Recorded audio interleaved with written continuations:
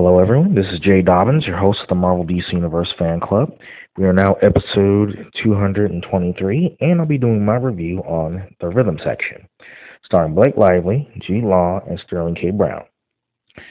So, spoiler alert, if you have not seen the Rhythm section, I strongly suggest that you do not listen to this episode. You've been warned. So, the movie takes place 3 years after her family's death in a plane crash. And Stephanie Patrick, played by Blake Lively, works as a prostitute in London and is addicted to drugs. One day, she is approached at her brothel by a journalist, Keith Proctor, who tells her that the plane crash was not an accident, but was a terrorist attack covered up by the government. Though she initially believes him, she visits his apartment where she sees all of his research on the crash. He tells her that the plane crash was caused by a bomb made by a man named Reza, who attends university in London. Stephanie buys a gun and tracks Reza to the university cafeteria. She plans to kill him, but at the last second, she is unable to pull the trigger and Reza escapes. Hours later, Stephanie returns to Proctor's apartment where she has been staying and finds Proctor dead. Through Proctor's notes, she discovers that his source for his research, B, an ex-MI6 agent, lives in a remote location in Scotland. She travels to Scotland to find B, who is disgusted with her quest to find and kill Reza.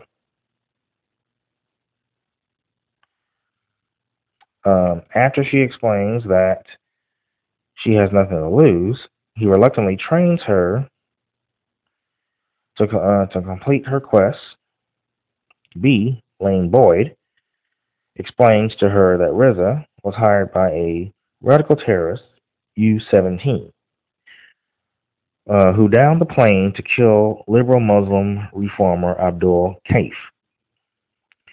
The rest of the plane crash was collateral damage, of course. Stephanie is trained to assume the identity of an assassin, Petra Roeder, whom Boyd killed, but whose body was never found. After months of extensive training, Boyd instructs her to go to Madrid to find Mark Serra, an information broker and ex-CIA agent.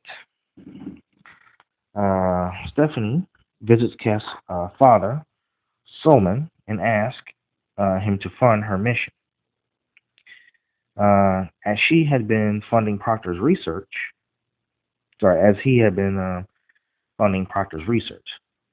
Solomon refuses, assuming Proctor of taking his money and vanishing, and tells Stephanie to leave. Kate's mother, Aaliyah, overhears and offers to fund Stephanie. Stephanie accepts and leaves her father's wedding ring with Aaliyah, promising to return it for it. Stephanie arrives in Madrid and makes contact with Sarah, posing as Petra Roeder. Sarah is skeptical but tells her that he needs Lehman's killed, a notorious gangster in Tegia, who arranged for the bomb to be on the flight. Boyd tells her to take the job to prove herself as Petra Roeder. She travels to Tangier and finds Lehman's, who requires an oxygen mask to breathe. After a prolonged fight, Lehman's dies when separated from his breathing mask for too long. Stephanie is discovered by Lehman's men, but escapes after a car chase. Sierra next tells Stephanie to kill businessman Leon Giller in New York. Boyd once again tells her to take the job as Gillier financed the bombing and U-17. Boyd goes with her to New York and provides her with a knockout gas inhaler and a knife to slit his throat. Stephanie proposes as a prostitute and seduces Giller, but is unable to kill him and leaves. As Giller leaves the hotel and gets into his car, Boyd detonates a remote bomb, killing Giller along with his chauffeur and two young children.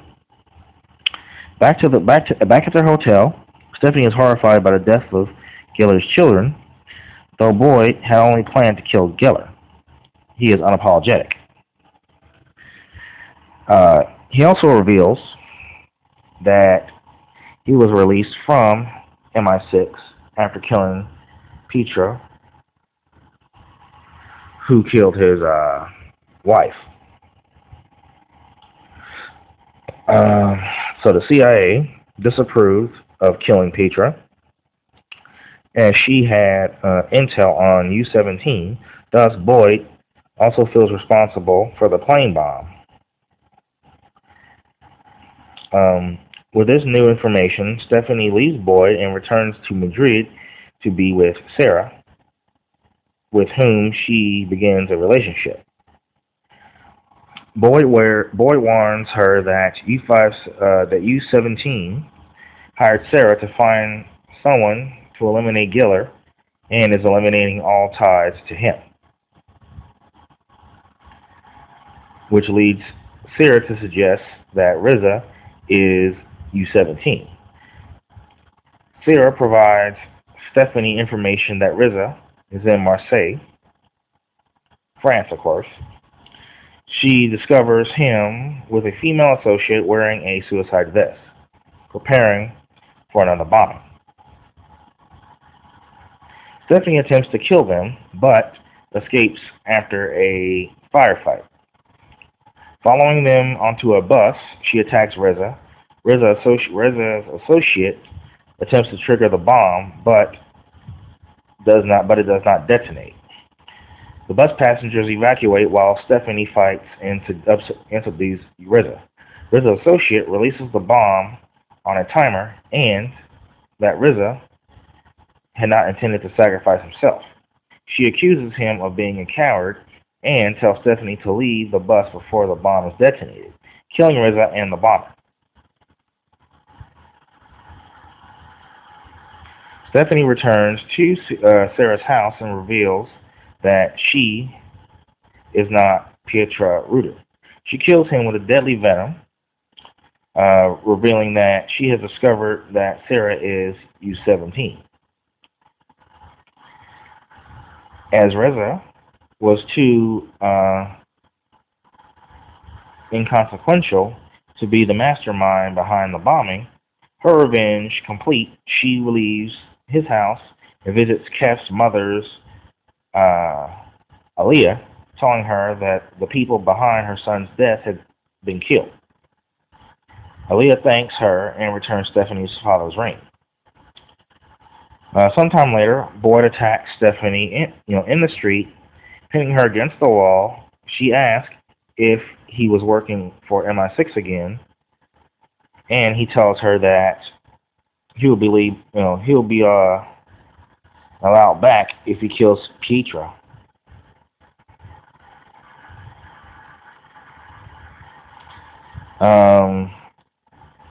He releases her and tells her to disappear. As Stephanie walks away, a smile across her face, of course. So, I'm going to be honest with you. I'm going to give this movie a 6 out of 10.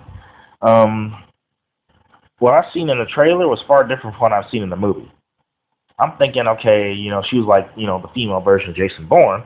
But it turns out, she didn't put up a fight that one time. And I'm thinking, like, okay, I like Blake Lively, but let's just say it was, I don't know, it looked like a feminist movie, which I wouldn't mind seeing anyway, because I thought, because the two trailers kind of hyped me up. But the writing was kind of dragged out. It was draggy, I wish they had done more, I wish they had done more fight scenes, more shootouts. That would have been very cool. But it didn't exceed any expectations of any kind. So, but yeah, they didn't. Let's just say that she didn't look as tough in the movie as she did in the trailer. So, a little disappointed in that. But I do envy Sterling K. Brown. You know, when it comes to locking lips with Jay. You know, I envy him on. You know, it's not every day you see someone like you know, him locking lips with someone like Blake Lively. You know, that's every black man's dream, pretty much, locking lips with her. But yeah, I kind of envy Sterling K. Brown on that one. So, but yeah, shout out to you. So, I gotta give you points on that. So, but yeah, but yeah, it was a little slow.